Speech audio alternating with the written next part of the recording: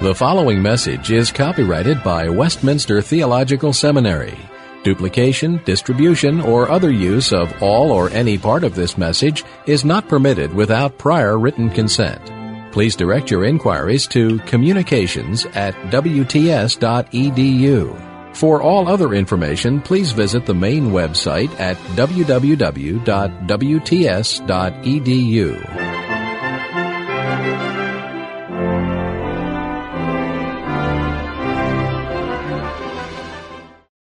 I want to speak to you on the theme of the Scriptures and archaeology.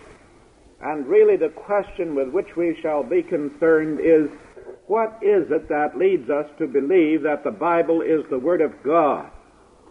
By archaeology, I simply mean the study of ancient things, and in particular the study of the results of excavation in the ancient Near East. As you know, a great many things have been brought to light. Clay tablets have been found that have writing upon them, and ancient civilizations have become better understood, and as a result of this, the Bible itself stands out in an interesting light, and many people have reasoned something like this: the spade of the archaeologist has proved that the Bible is the Word of God, and we may believe that the Bible is the Word of God because archaeology has shown that that is the case. Now, I don't think that really gets to the heart of the issue, and I don't believe that our faith that the Bible is the Word of God depends upon what the archaeologist spade may turn up. We really believe that the Bible is the Word of God, when you come right down to it in the last analysis, because of the inward testimony of the Holy Spirit. The Holy Spirit, the third person of the Godhead, using the Word of God, applies that Word to our hearts and convinces us that it is from God.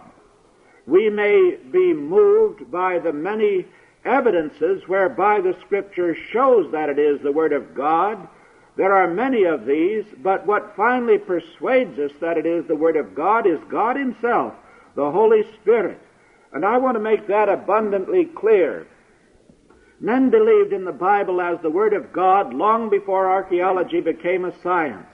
And I think it is a mistaken view to give the impression that somehow we have to depend upon what the archaeologist discovers in order that we may believe the Scriptures to be the Word of God. The Scriptures are the Word of God, and we recognize that fact because God enables us to recognize that fact.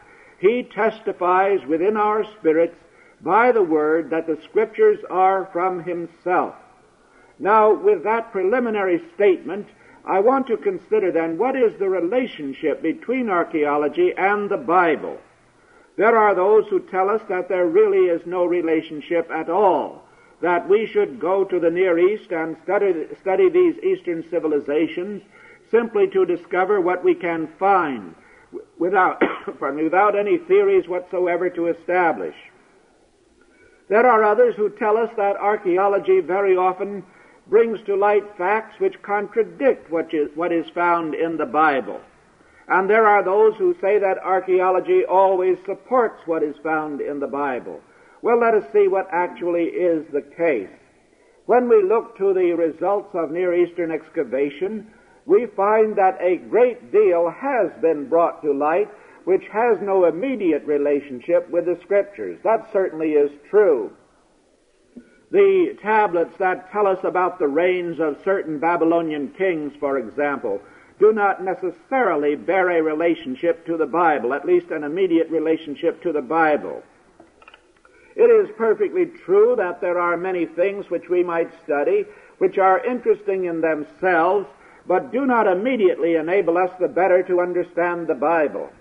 But I do not believe that it is correct to say that archaeology has brought to light much that conflicts with what the Bible teaches. That is not the case. Now, there are some instances where the findings of archaeology may cause the question to appear more complicated.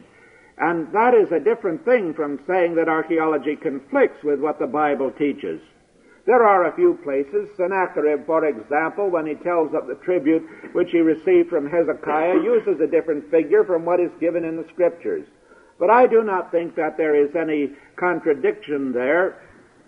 It may be that he is using a different measurement, a different standard. It is also possible that Sennacherib was laying it on a bit thick, which was the custom of many of those kings. And nobody seems to think that there is any grave contradiction there between what the Assyrian king says and what we read in the Bible itself. But on the whole, I believe that it is accurate to say that the discoveries of archaeology have indeed caused a shift in attitude toward the Scriptures, have brought about a deeper respect for the Bible.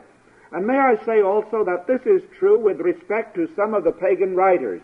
With respect to Herodotus, for example, the more we have studied the ancient Near East, the more respect we have for the documents, some of them, that come from the ancient Near East. And I think it is true that greater respect is held toward the Scriptures than was once the case. Now, there are a great many things that I might say about archaeology illustrating the Bible. I think that I shall proceed this way by showing how there has come about a tremendous shift in scholarly opinion with respect to the historicity of the Scriptures. I want to confine my remarks in particular to the book of Genesis. During the last century, as you well know, the view gained ground. It didn't originate in the last century, but it gained ground in the last century, that the book of Genesis was not written by Moses.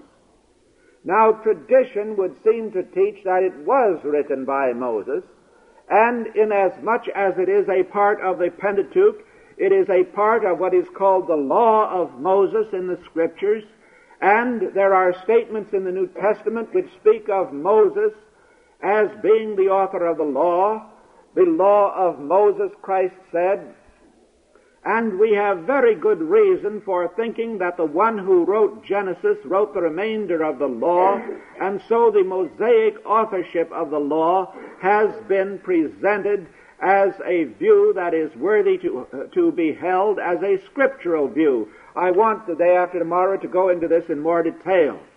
But during the last century, the view gained ground that Moses was not the author of Genesis. That instead of the book of Genesis being a unity, as I believe it is, it was composed of at least 3 different documents. These documents came from different ages in the history of Israel. These documents were labeled by letters which stood for the divine names. Thus, where the Hebrew name Elohim, God, was used, the document was said to be the E document. Where the name Adonai was used, the document was said to be the J document. And the other document was written even later after the exile and bore a priestly character and was labeled as the P document. Now, this matter of partitioning the book of Genesis into documents began, as far as I know, as early as 1711, and the first one to present it was a German scholar by the name of Hans Witte. He maintained that you had 2 accounts of creation. One of them was E, for the term Elohim was used. The other was J, because the term Adonai or Jehovah was used. Now, it was in 1753, however, that the French physician Jean Astruc wrote his book on the conjectures of the documents that Moses used when he composed the book of Genesis. Astruc, I say, was a French physician, and there may be question about his own life, but he lived at the French court in an atmosphere of immorality, and it was very unlikely that such a man would write a book on the Bible. The copies of his book are very difficult to obtain. I have only seen one in all of my life. In Germany, I was able to borrow one for a month, and I copied it out almost word for word. But you cannot find that book. I have been trying to get a copy of it, for Astruc had the copies bought up and destroyed, and only a few of them have existed. Now, there is a grave question as to the real reason why he wrote this book, whether he did it for the sake of religion, as he says, being very zealous for religion, or for some other reason, perhaps we can never find out. We can't look into the mind of another man. But at any rate, Astruc said that Moses was the author of Genesis, but that Moses used different documents that were in existence in his time, and he decided that he could identify these documents by the use of the divine name. Now, it is quite possible that Moses may have used previously existing documents. I think that is a likelihood. But it is an entirely different thing to say that you and I today can identify those documents. Astruc thought that the task would be very easy. And where he didn't use the Hebrew text, he used the French Bible. And where the word Dieu occurred, he called that the A document. Where the word L'Eternel occurred, he called that the B document. But where you have the combination of those names, as in Genesis 2, 3, and 4, he found what he called another document, which he labeled as C. Then he discovered that there were apparently duplicate accounts of some events, or he thought that there were at least, and this he labeled D, and he had to go on until he had 12 documents altogether. Astruc was very satisfied with this. He said that he was very happy about his results, that he had finally solved the problem. Well, the only thing was it may have satisfied him, but it didn't really satisfy anybody else. And so the German scholars took a hold of this, and they came up with the conclusion that you have in Genesis the three documents, J and E and P. But at first they said there were only two documents, E and J. And then they found out that parts of the J document were closer to the E document than they were to the rest of J, so they began labeling it E1 and E2 and J. And then later on, Deuteronomy was added to include the whole thing, and you had E1, E2, J, and D. Now, it was the great discovery of Wellhausen, or Graf, that the order of documents was incorrect. It had been maintained that E1 or E was the earliest, that E2 was the next earliest, and J was about the same time, the 7th or 8th century before Christ, and D, Deuteronomy, was the latest of all. But according to Graf and others, this was not the case. E1, it was maintained, instead of being the earliest document, was the latest document. And so you had E2 and J, then D, and then E1 as the latest document, and they began to call E1 by P, or label it by P, the priestly document. So you got something like EJ, and then D, and then P. I'm sure you're all are going to remember this.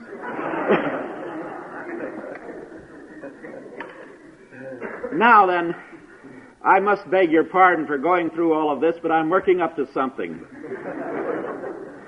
Julius Wellhausen, who was a great Semitic scholar, an Arabist, and a first-rate Arabist, but not a man to train young men for the ministry, and a man who was honest enough to say so, he told the students, if you are studying for the ministry, he said, don't come in my classes because you won't get anything to help you. And he told the truth. Now, I may disagree with Wellhausen, but he was an honest man, and I'm a lot closer to a man like Wellhausen, who came right out and said once, I think the Old Testament is a lie, but I don't blame it on God the way my British colleagues do. I feel a great deal closer to Wellhausen than I do to these men who tear the Old Testament to pieces and then say this gives us a deeper insight into God's ways with man or anything like that. Wellhausen didn't claim to be a Christian, and he wouldn't deceive anybody. He was too honest for that. And I feel rather close to him because of that. I think we could have agreed to disagree on everything and been good friends at the same time. Wellhausen made no bones about it. He did not believe that the Bible was the Word of God. Now, he wrote a book on the history of Israel, and he made this statement, that the book of Genesis will tell you nothing about the period of the patriarchs, because the book of Genesis consists of these documents which were written hundreds of years after the time of the patriarchs. Consequently, the writers of Genesis, that is, the unknown writers of these documents, J and E, and of course P, would have known nothing about the time of the patriarchs. How much do we know about history 700 and 800 years ago? Even with the printing press, we know very little about it.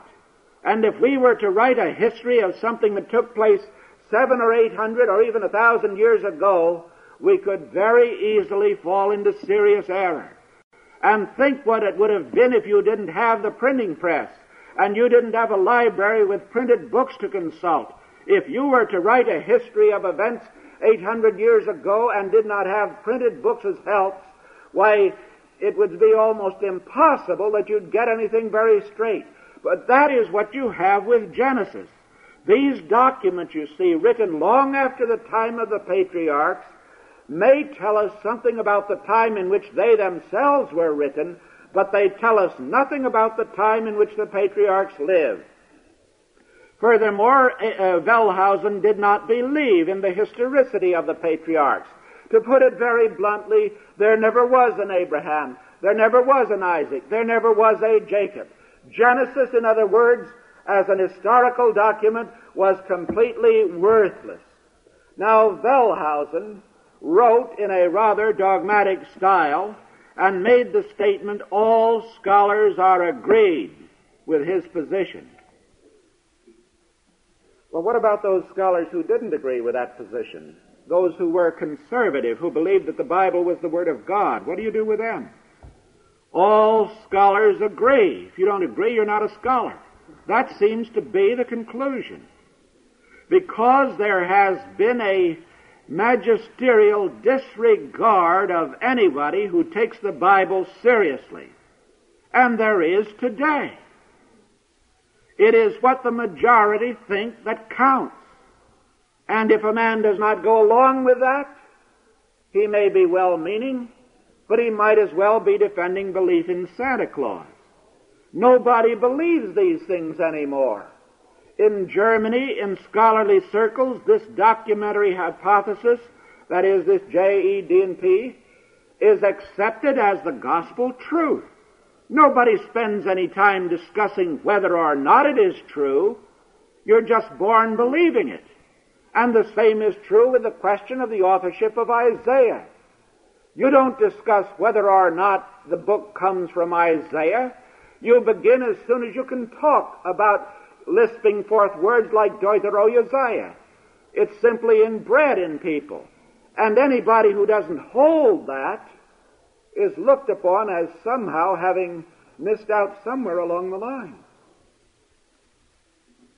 Well, Wellhausen simply paid no attention to those who disagreed with him. He said that all scholars are agreed. Now, that wasn't the case, of course. There were men, and one of them was a young German student of Wellhausen, a man by the name of Wilhelm Möller. He was assigned a paper in the summer semester on the authorship of Deuteronomy. And Möller began this study, and somehow or other began to think about it and didn't simply parrot what everybody else was saying, and he came to the conclusion that the only explanation of the authorship of Deuteronomy was that Moses wrote it. And Möller then spent the rest of his life writing books in defense of the conservative view of the Old Testament.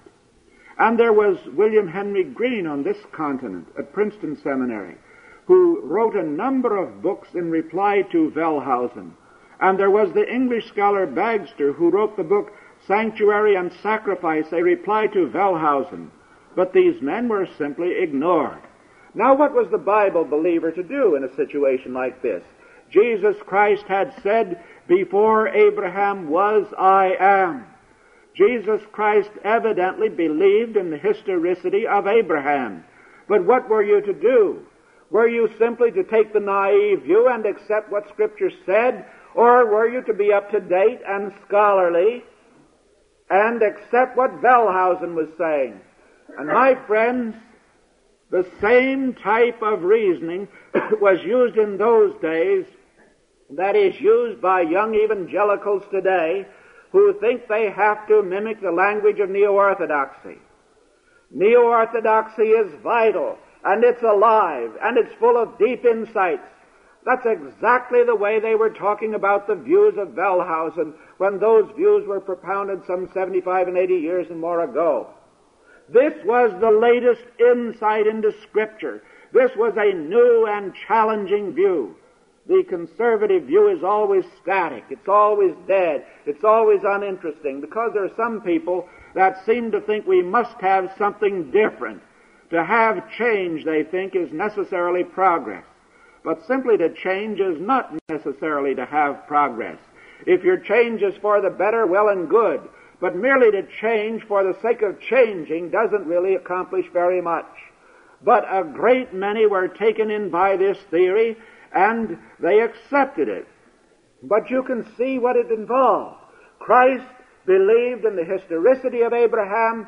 The German scholars, followed by William Robertson Smith and men on this continent, were adopting these same views of the German scholars and saying, in effect, from Genesis we can learn nothing about the patriarchal period.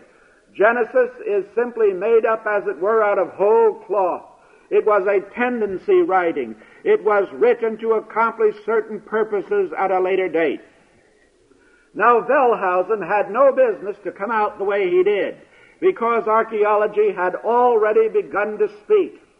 But Wellhausen had a magisterial disregard of archaeology and of Assyriology.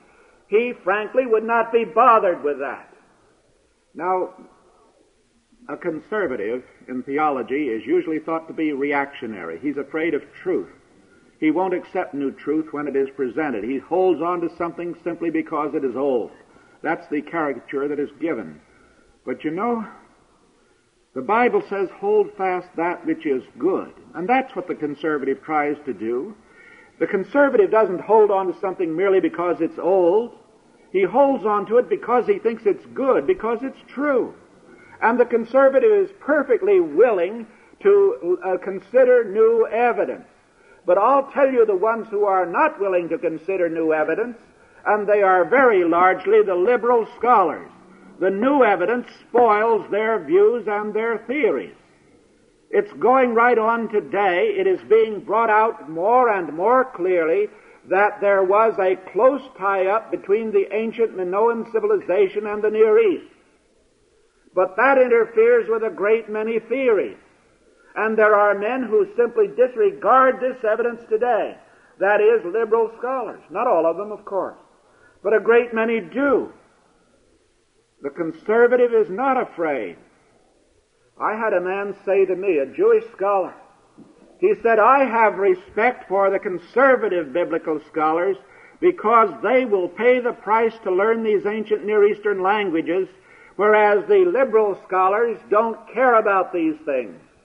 Now that may be somewhat of a generalization, because there are liberal scholars that have devoted their time to a consideration of these ancient languages. But my friends, as soon as you depart from the biblical text, you've become involved in theory. If what the Bible says is not right, the only thing you can go on is a theory that you yourself have devised. Isn't that true? If the Bible says that the bush burned, and I say, no, that's wrong, there must be some other explanation, this is a case of St. Elmo's fire or something like that, haven't I evolved a theory? And am not I setting forth my theory as the truth in the place of what the Bible says? Now, I don't see how we can escape that obvious fact. If we today know so much more about those events that we can categorically say what the Bible says is wrong, and this is what happened, we are expounding a theory and substituting our theory in the place of the Scripture. Now, that didn't bother Wellhausen at all. It should have bothered him. It should have given him many a sleepless night, but it didn't, as far as I know. It didn't trouble him in the least little bit. Why should it have troubled him? Because even in his day, archaeology was beginning to speak. The Code of Hammurabi that was discovered in the first year of this century in Susa in Persia, this large black diorite stela about so high, which you can see in the Louvre Museum in Paris today, was found lying out in the fields there in Persia. It was soon translated. And one of the laws on that code goes to this effect, that if a man's wife is barren and can give him no heir, he may take a concubine, and the son of that concubine will be the heir. Now that reminds you right away of what we read about Abraham and Sarah and Hagar. And I want to say that it would be just about inconceivable that someone writing 700 or 800 years later would have thought that one up and hit upon it accurately. For as far as I know, that custom was not in practice at this much later date. But now this has been a century of discovery. In the 14th chapter of Genesis and elsewhere, there is mention of a people known as the Horites, Horites. According to these German scholars, that was simply a fictitious name. There never was any such people as that at all. In 1925, excavations were made in Mesopotamia at a place which bore the name of Yorgan Tepe. That is Turkish, and it means blanket mound. And there was discovered there the ruins of an ancient civilization. In ancient times, that place was known as New Z. Now, the scholars had quite a time as to whether to call it New Z or New Zoo. That was a good question to really discuss. It was maintained that New Zoo was the nominative case and New Z was the genitive case, and they went at it hammer and tongs for a while. Now it seems, to satisfy your curiosity, that New Z is a nominative case in the language used there, and that's probably the designation. Let that pass. All right. Who were these people that lived at ancient New Z? They were people called Hurrians. And these Hurrians are what is intended when the Bible in some places speaks of the Horites. Now we know a great deal about these people. I have heard it said that we know more about certain phases of their history than we do about certain phases of early American history. From saying that they never existed, we can now say we know a great deal about them. Now, they have left a number of contract tablets. These are tablets of clay that were inscribed with wedge-shaped writing, which is called cuneiform. These are business documents. And these business documents have the names of maybe 10 or 12 people on each document who served as witnesses. Now, among other things, in New Z, a man could not sell real estate. If you wanted to obtain someone else's real estate, you had to engage in a kind of a legal fiction. You would get yourself adopted by the man who owned the real estate. He would will that real estate to you. You would be his heir because he had adopted you, and in turn you would give him a price. Now there was a man there by the name of Techiptila who seemed to have had himself adopted by almost everybody there. He took advantage of everybody and gained their property that way. There always seems to be a way to get around the law. But now suppose that a man found that he was getting along in years and he had no son. He had no heir. He could adopt someone that would serve as his steward, that would take care of him in his advanced age, that would see that he was given a decent burial, and that would in turn inherit all that he had. As soon as this tablet was deciphered, it became apparent that this was exactly what Abram had done. Do you remember after the wars with the Eastern kings that the Lord says to Abram, "Fear not, Abram, I am thy shield and thy exceeding great reward," or some translated, "and thy reward is exceeding great." Then Abram replied by saying, "What wilt thou give me, seeing I go childless?" That is, I go to the grave childless. And when Abram said that, he was expressing disbelief in the promises of God, for God had promised that he would have a numerous seed. But he said, I go childless. And now the rest of the verse is very difficult to translate, but I would bring it out this way. And this Eliezer of Damascus is the steward of my house. What he meant was, I will have no heir, and when I die, this man Eliezer, my steward, will inherit all that I have. You see, Abram had engaged in the customs of the time. Now, this tablet from Nuzi also provides that if after this arrangement has been entered into, a legitimate son is born, that legitimate son becomes the heir, and there is some other arrangement made with the steward. You can see the concern then that Abram had over the heir in Genesis. Now these Nuzi tablets furthermore state, even more explicitly than the Code of Hammurabi, that if the legitimate wife is barren, she may suggest that the husband take a concubine, and that concubine is not to be ill-treated. The son that is born will then be the heir. That is what Sarah did. But Genesis shows us that although that might have been a legal act, it was not a moral act, and it brought about unhappiness on the part of everyone concerned. And neither Sarai nor Hagar nor Abraham stand out in a very good light as far as that episode is concerned. But you see, he was acting in accordance with the customs of his time. Again, you remember that when Rachel sat in the tent on the household gods and would not come out to Laban, what was the reason for that? Well, according to the Nuzi text, it seems that the one who had possession of those teraphim, those household gods, was the legitimate heir. And Rachel was concerned that Jacob should be that legitimate heir.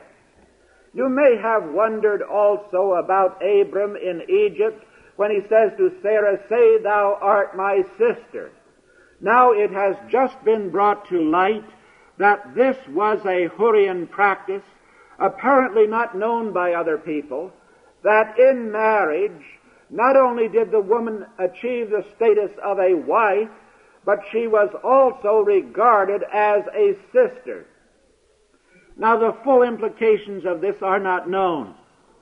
And it would seem, however, that when she is regarded as a sister, that would bring certain material benefits to the husband. As I say, the full implications are not known. But here is the reason why Abram spoke as he did. You see, he was acting in accordance with the customs that were known at that day. Now, I would submit it is almost inconceivable that a writer living some 700 or 800 years later could ever have guessed at anything like this. There is too much in the book of Genesis which shows that it is not guesswork. You will remember that the wanderings of Abram, for the most part, were in the hill country. The cities that are mentioned have been excavated, and it is shown that they were in existence at the time of Abraham. A great deal of criticism has been leveled against the 14th chapter of Genesis. We have been told by scholars who perhaps have never been in the Promised Land, in the land of Palestine, that the route which Abram took in pursuing the eastern kings was an impractical route. Archaeology has now shown that along that route was a line of forts, and that in taking that route, Abram knew exactly what he was doing. He was taking the very best possible route to pursue the northern kings. And if you will remember that chapter speaks of the 4 kings against the 5, that was the kind of arrangement that was found in particularly that time and not later. An alliance of 4 kings against 5. This can be supported from cuneiform documents. It was in existence at that time, but not at a later time. Furthermore, the names of these kings are names that were known from that time. Not that the individual can be identified, that is not the case. But the Kedorlaomer, for example, is a type of Elamite name that was known at that time. The Ketir, the first part of it, has been found on documents with another appendage showing that that form of name was a name common to the time. How could someone 800 or 900 years later ever have invented a name of that kind? The name Tidal, King of Nations, again is similar to a Hittite name, Tudalius, that was in use. And the title King of Nations probably indicates that he had raised himself to a sort of chief over other groups. That sort of thing was found at that time. These men came then and warred in Palestine. Now Abram had his 318 retainers. The word retainer is an Egyptian word and is used of just this sort of thing. The figure 318 is a remarkably interesting figure, for at this particular period, bands of about this size, approximately this size, were well known. So that now, instead of saying that this 14th chapter of Genesis is mythical and not historical, men are more and more astounded at the accuracy that is displayed in this particular chapter. When you come to the latter part of the book of Genesis, you find that there is present a great deal of Egyptian influence. Without going into that, I simply want to say that the Egyptian influence that has been manifest there has been discussed in learned writings and has shown to be accurate. It is only fair to say that there is some difficulty as far as 2 or 3 of the proper names are concerned. But I think that the answer here is that we do not know all that is involved. Genesis now has given to us an accurate picture of the patriarchal background, and the result has been that those who in Wellhausen's day would have said Genesis is not historical are now remarking about the accurate historical background of the patriarchal period. I do not know of anyone except a few who still insist on advancing theories as over against facts. I do not know of any scholar who would deny but that the background of the patriarchs as given to us in the book of Genesis is remarkably accurate. Now I think we can be grateful for that. I think we can realize that God has been good to us in bringing all of this information to light, that we might see that the book has been confirmed in so many respects. But again, I want to make it perfectly clear. Those who say that the background is accurate do not necessarily believe all that Genesis relates. And after all, what have we accomplished when we have shown somebody that the background of Genesis is accurate? Well, it may be that that is part of the question that we have to deal with when people come to us with problems. We must show that the statements of Scripture are accurate. But if a man simply says, I believe that the background of Genesis is accurate, and nothing more than that, we haven't accomplished very much. I may be able to sit down with somebody and say that the writings of Herodotus are quite accurate, and if I have convinced him of that, well and good. That is interesting, but more than that is needed.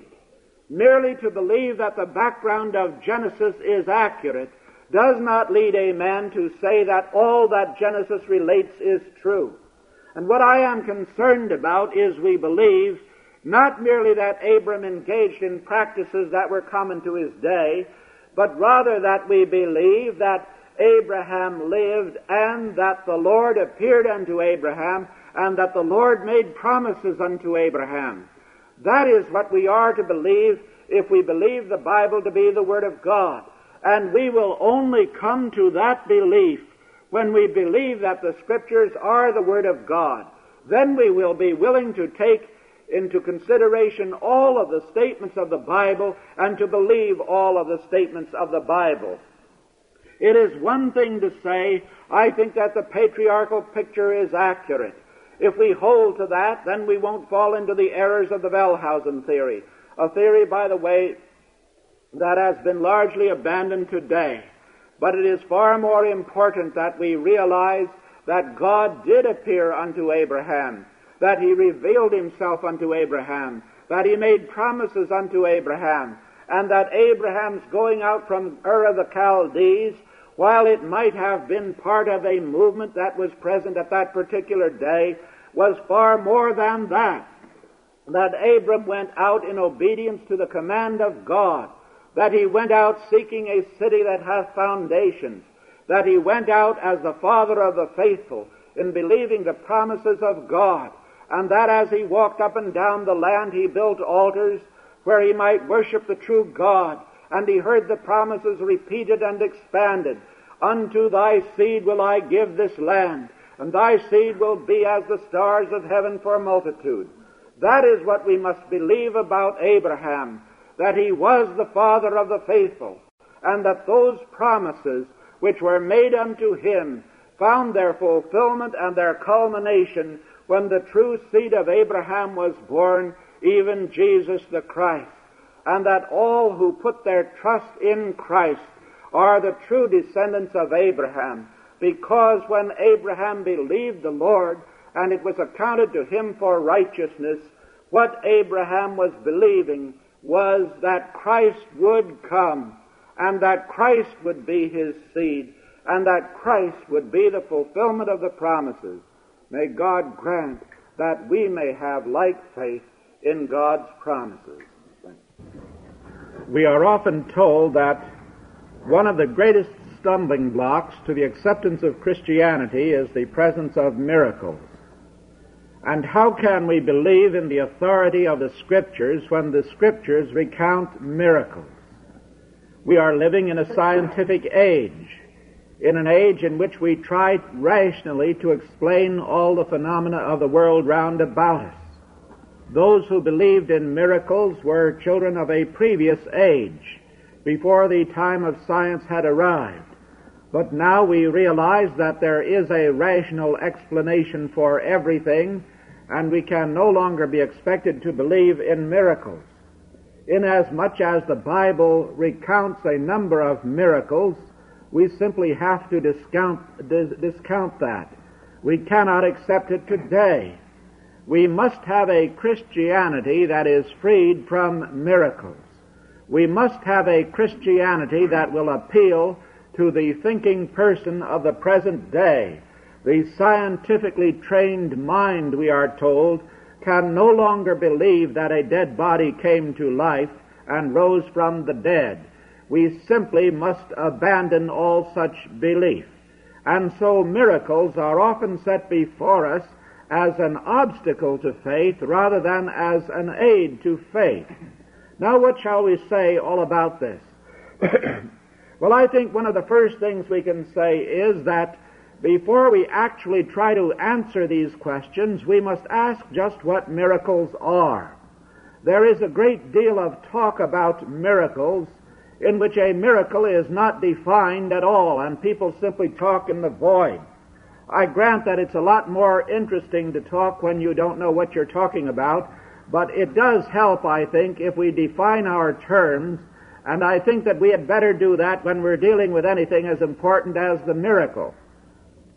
Some time ago, I remember that a clergyman professed his disbelief in miracles. And one of the columnists in one of our Philadelphia papers had a whole column on the subject. Now, sometimes I entertain the rather extreme thought that it would be a good idea if a man didn't write on a subject when he doesn't know anything about the subject. But this columnist wrote a column on miracles, and he took the minister to task.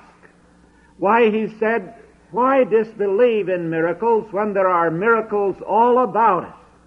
The sunrise is a miracle. The springtime is a miracle. The telephone is a miracle. Yes, if you can keep it from ringing, I almost agree with that. And all about us there are miracles, so why deny miracles? Now, I don't believe that column was very helpful, and the reason why I don't think it was very helpful was that the columnist had not the slightest idea what a miracle is. You and I apply this word miracle to anything that happens to be a little bit strange and that pleases us. Anything that we can't understand, we say is a miracle. And so we talk about the miracle of television and the miracle of the jet plane and the miracle of the telephone and so on. And when we do that, we are using the word in a very loose sense. Now, I think we should turn to the Bible and allow the Bible to tell us what a miracle is. The word miracle itself actually is not found in the original languages of Scripture. There are words that are used. The term wondrous things, niflaot, is one of the most common in the Old Testament. The word wonder, mofaith, is used. The word sign, oath, is used in the Old Testament. And we read also of lying wonders. Signs and wonders is a common expression. But there is no word that is the precise equivalent of our word miraculous or miracle. Nevertheless, I think that from the Bible itself we can discover what a miracle is. And I propose that we look at the Bible, and there we will find that there are certain events which have certain features in common. And I want to define a miracle as one of the events that has all these features. In other words, this is a rather restricted view of the term. And I believe that it is well that we do restrict the view of the term in order that we may understand what the Bible means by a miracle. There are certain events mentioned in the Bible, then, which have certain features in common. Now, the first of those is this. They are acts that are performed by the supernatural power of God. I want to stress that fact. To put it in slightly different terms, only God can perform a miracle. Satan cannot perform a miracle. Now, I realize that there are lying wonders that Satan performs. I know full well that the magicians in Egypt, up to a point, were able to perform certain actions which Moses also did. But these are not miracles, for there are only certain elements of the miracle that are present. Only God can truly perform a miracle. And when a man such as Elijah or Elisha does these things, we know that he does not do it in his own strength, but it is God that works through him. God may use individuals to perform miracles, just as he used Moses and Aaron and Elijah and Elisha. But these men themselves do not have the power to perform miracles. And we need ever to keep that fact in mind. Whenever a man arises in the church who claims to be a miracle worker, I think we must beware of him. No man has the power to perform a miracle. A miracle is so grand an event that only God can perform it. Just look at the supreme miracle of all time, the resurrection of Jesus Christ, and you realize right away that that was an act which only God could perform. God performs that act by His supernatural power. The miracle is a manifestation, if you will, of the power of God. And that very element is an encouraging element. That very element makes clear that God is a powerful God, that He is in control of all of His creation, that He may employ His creation as He will. The resurrection of Christ, then, is a display of God's power. It shows us that death is not all-powerful, that death did not have the strength to hold the body of the Lord Jesus. It shows us more than that Satan is not all-powerful, that Satan did not have the strength to keep the body of Christ in the tomb. For in His own good time, God performed this miracle. The supernatural power of Almighty God was manifested, and the Lord Jesus Christ arose from the dead. Go through the whole Bible, and you will find that every miracle is performed by the supernatural power of God. That is the first thing. Satan cannot begin to perform a miracle. The best he can do is to perform a lying wonder, something that may be beyond the grasp of man, yes, but something that is deceitful in its effects, and that does not at all display the power and glory of God. That is the first point I wish to stress, that the supernatural power of God alone can accomplish a miracle.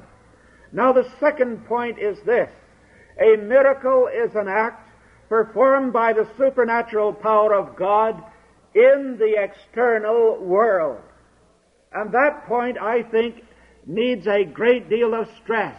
In the external world. And by that I mean in the world out there, outside of us, where we can at least see the results of the miracle with our eyes. Now let's take a few examples of what I mean. We read a few minutes ago of the miracle that our Lord performed at Cana of Galilee. There the water was changed into wine. If you had been present at that scene, you could have tasted the water changed into wine. You could have known through your senses that the miracle took place.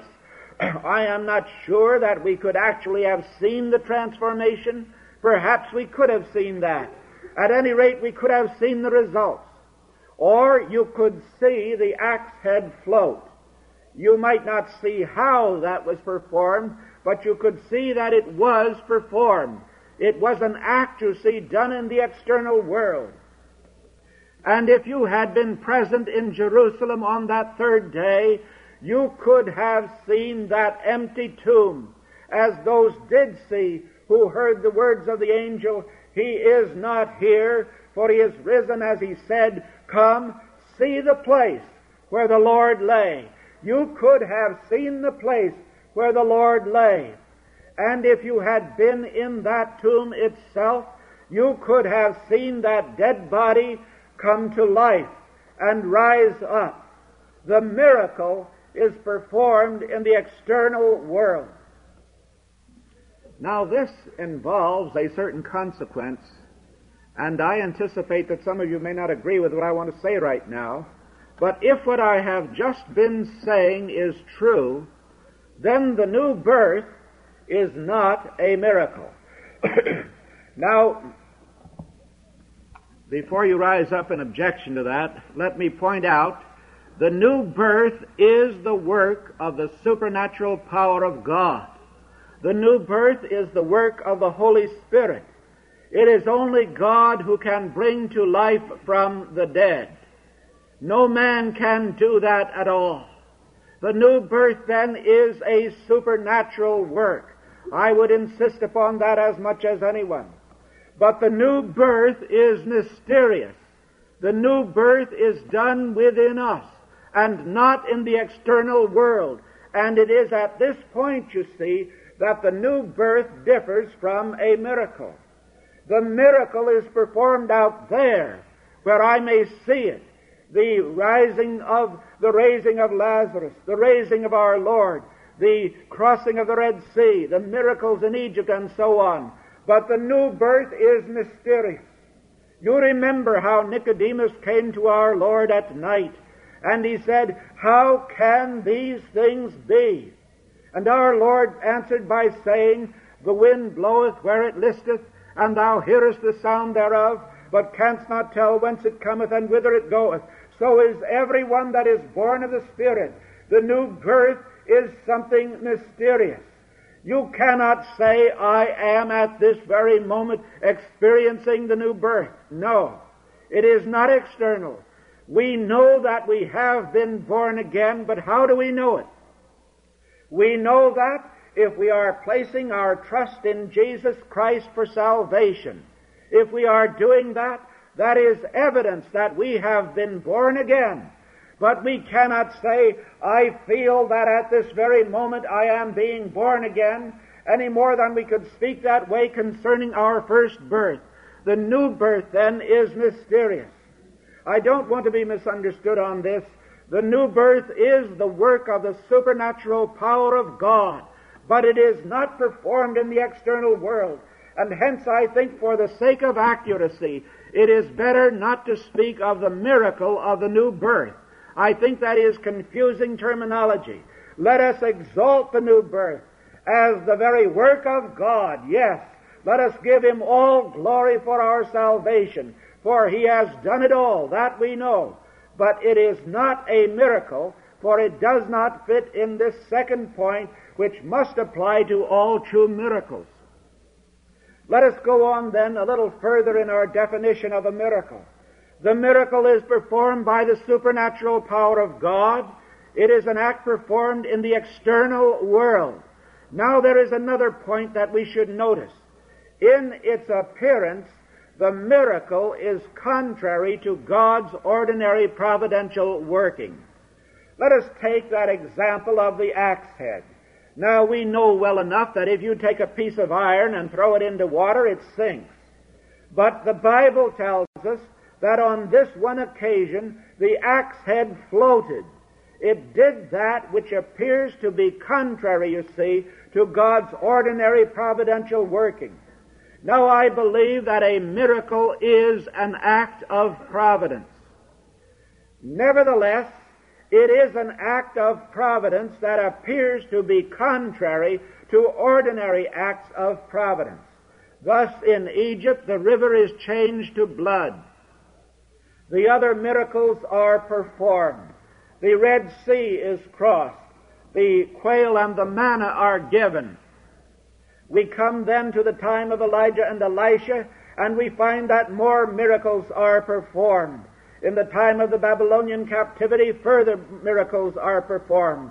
But it is in particular in connection with our Lord's appearance upon earth that many miracles were performed. The eyes of the blind are not ordinarily opened. The deaf ordinarily do not hear. The lepers ordinarily are not cleansed, by a word, that is. And so our Lord performed these many miracles which in their appearance are contrary to God's ordinary providential working.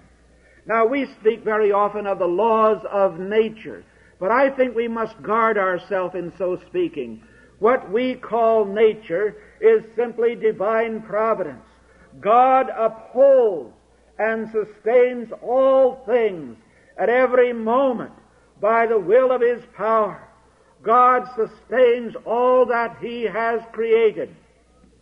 He preserves, that is, He keeps as it should be, and He governs, He rules all of His creatures and all of their actions, which means that you and I cannot escape from the providence of God for an instant.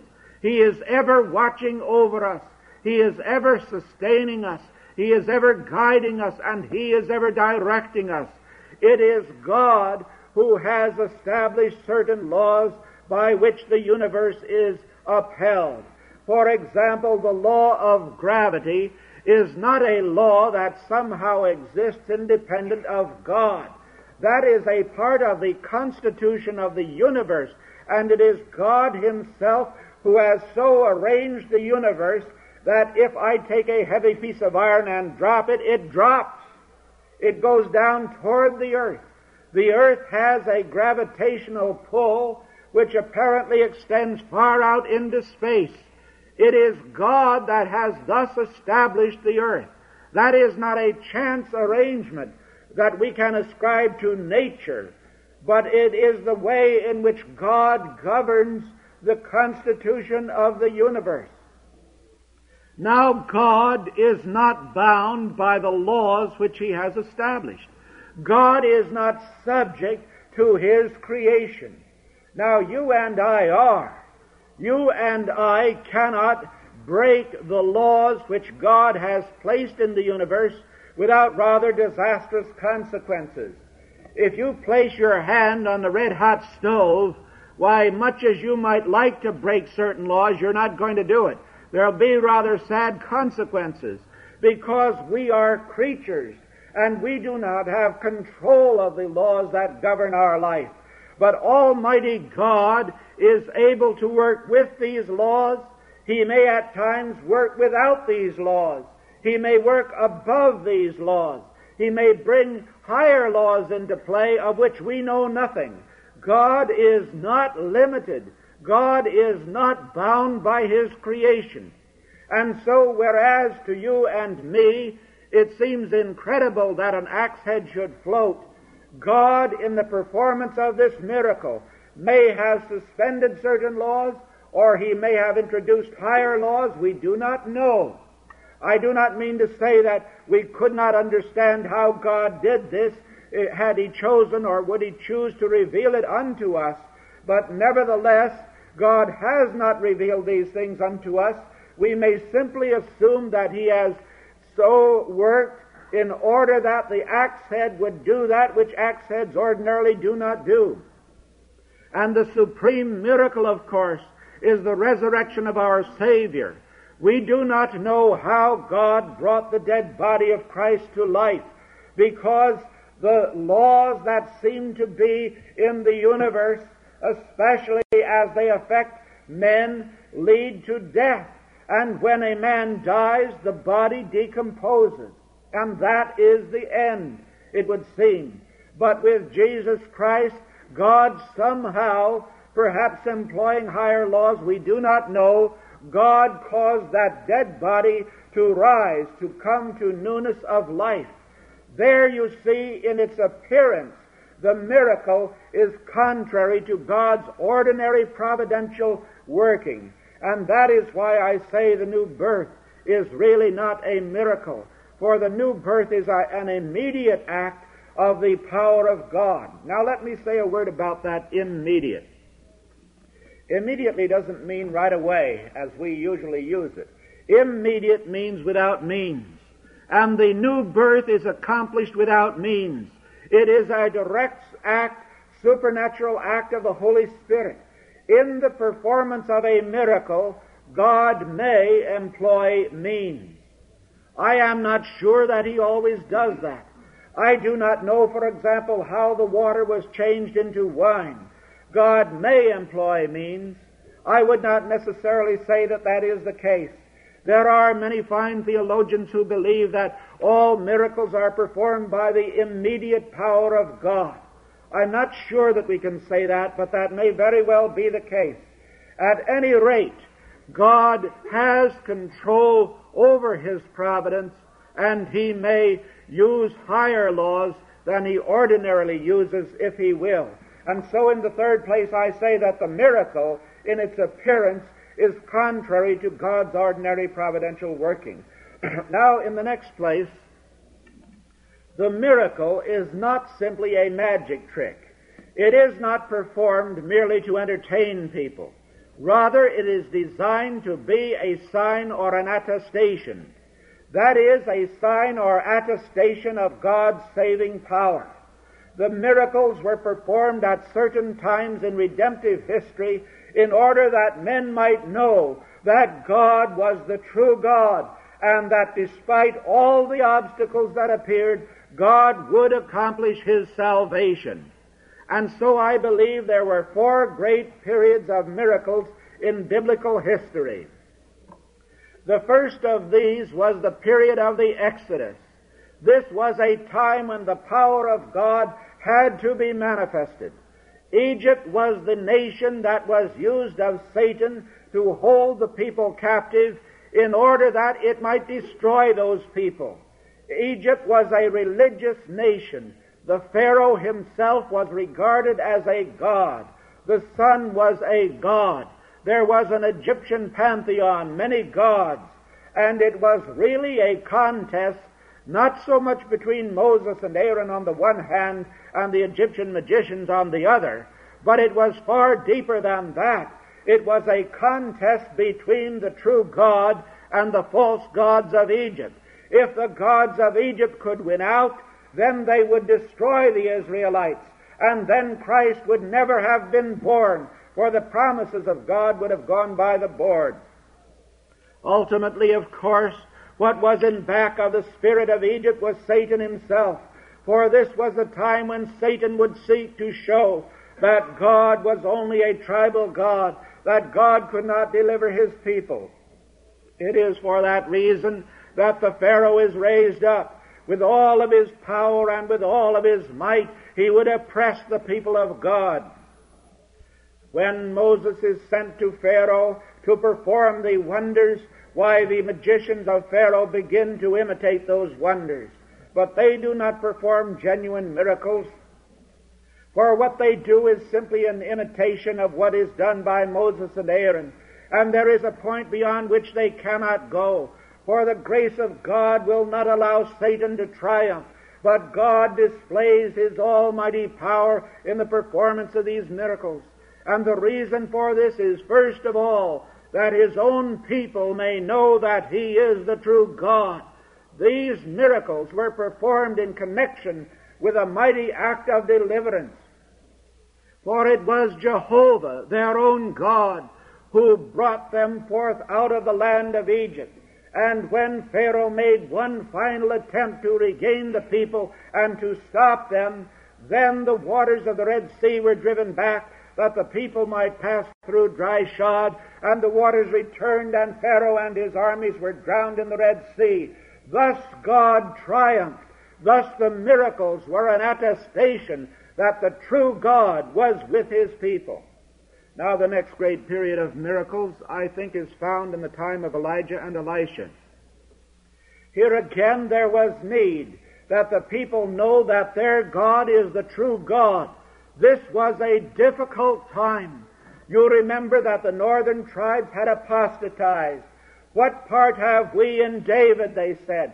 Thus, consciously and deliberately, they rejected the promises that had been made to David. They would say, "To your tents, O Israel." They would have no more of the God that had brought them out of the land of Egypt. And Jeroboam is regarded as the man that made Israel to sin, for he established the calf worship at Dan in the north and Bethel in the south. Thus the northern tribes apostatized. They no longer were regarded as the people of God, or would so regard themselves. Yet there were still some that had not bowed the knee to Baal. And that very phrase shows us what actually had happened. With Jezebel, there was introduced into the northern kingdom the Tyrian Baal worship, a nature cult that was revolting and disgusting. And many of the Israelites, of course, followed after that cult.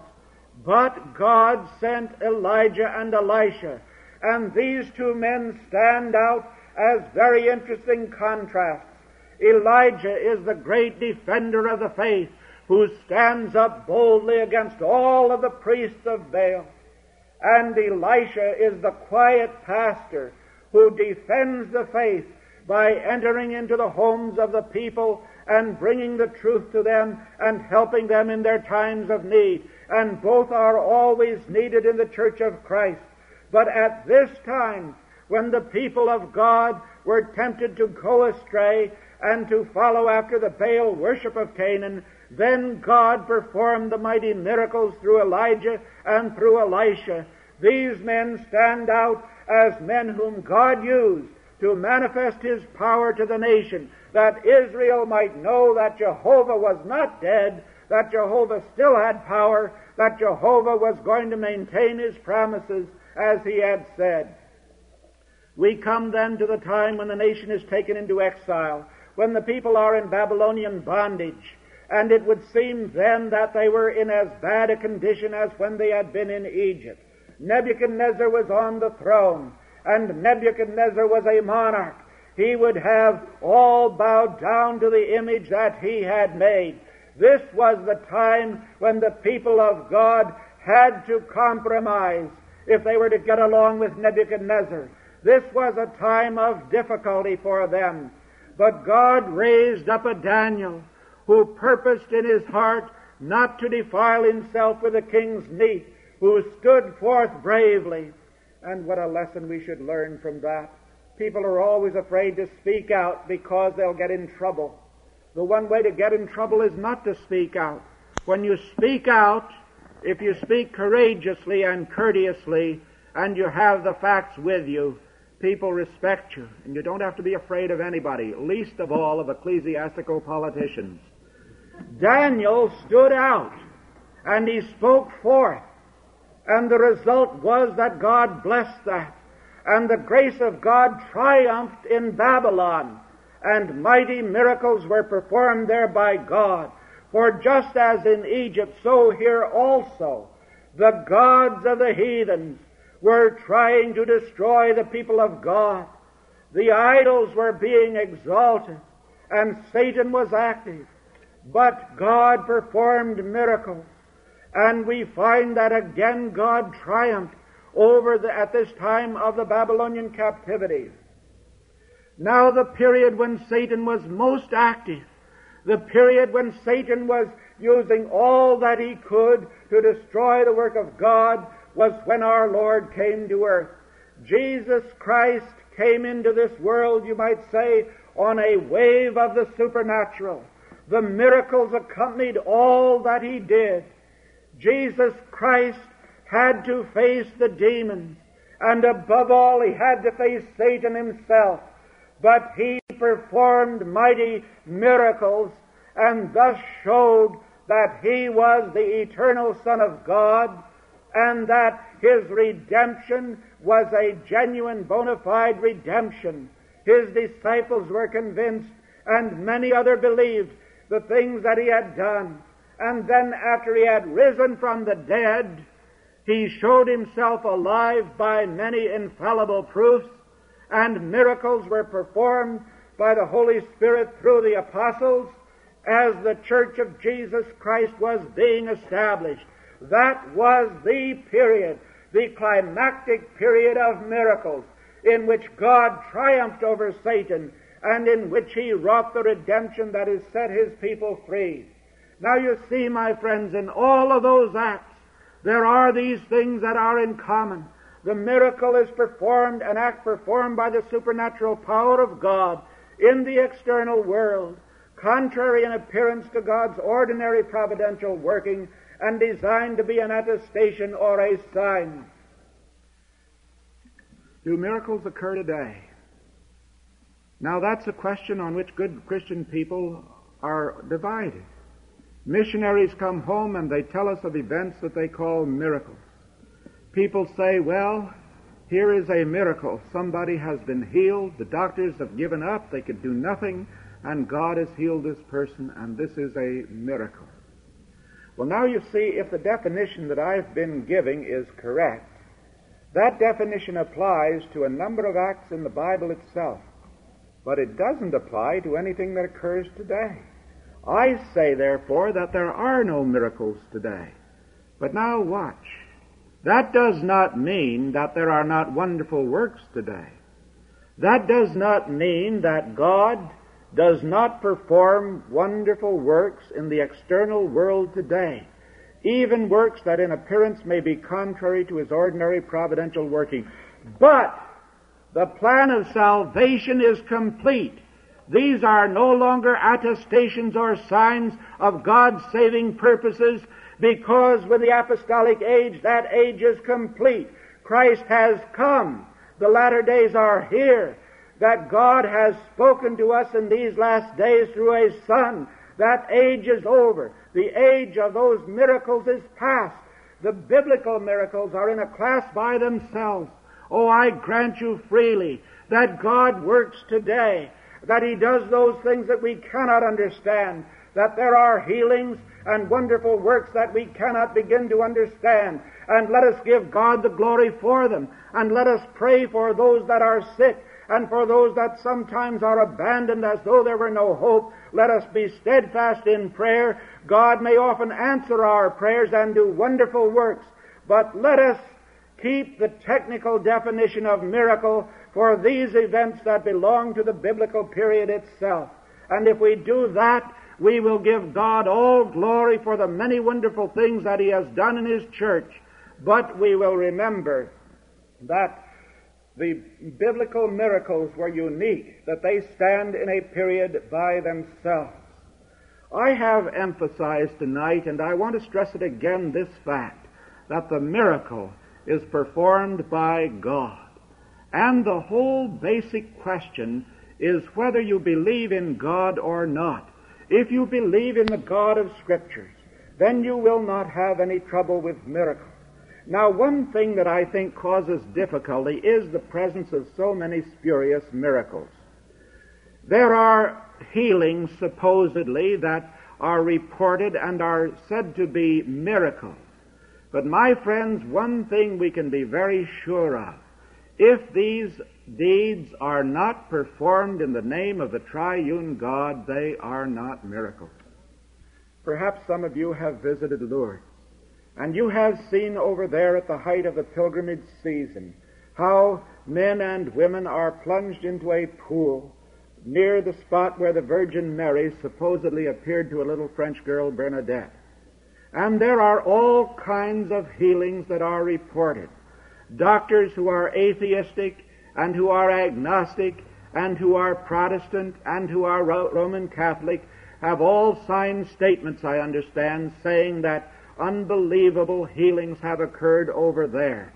And so we are told here are miracles in our own day. Well, I don't know how to explain what may take place at Lourdes, but I'm very sure of one thing, and that is this, that the one who receives the glory over there is not the triune God, but the Virgin Mary. And Mary's not to blame for that. She would probably be the first to rise up in opposition to the misuse that has been made of her. I recall reading a tract that was written by one of the priests at Lourdes. And in that tract he told the people something like this: if you pray to God, your prayer may not be answered. If you pray to Jesus, your prayer may not be answered. But if you pray to the Virgin Mary, you can be sure that your prayer will be answered. You can see where the glory goes there. That is as unlike a biblical miracle as it can be. And many of those who talk about healing in their campaigns may use the name of Jesus, but all of the emphasis is on the minister. And you may very well wonder whether this sort of thing is really done in the name of Jesus or not. The biblical miracles are unique. Let us preserve their uniqueness. Now, do they hinder the authority of Scripture? Do they hinder our belief in Christianity? Well, I will say this.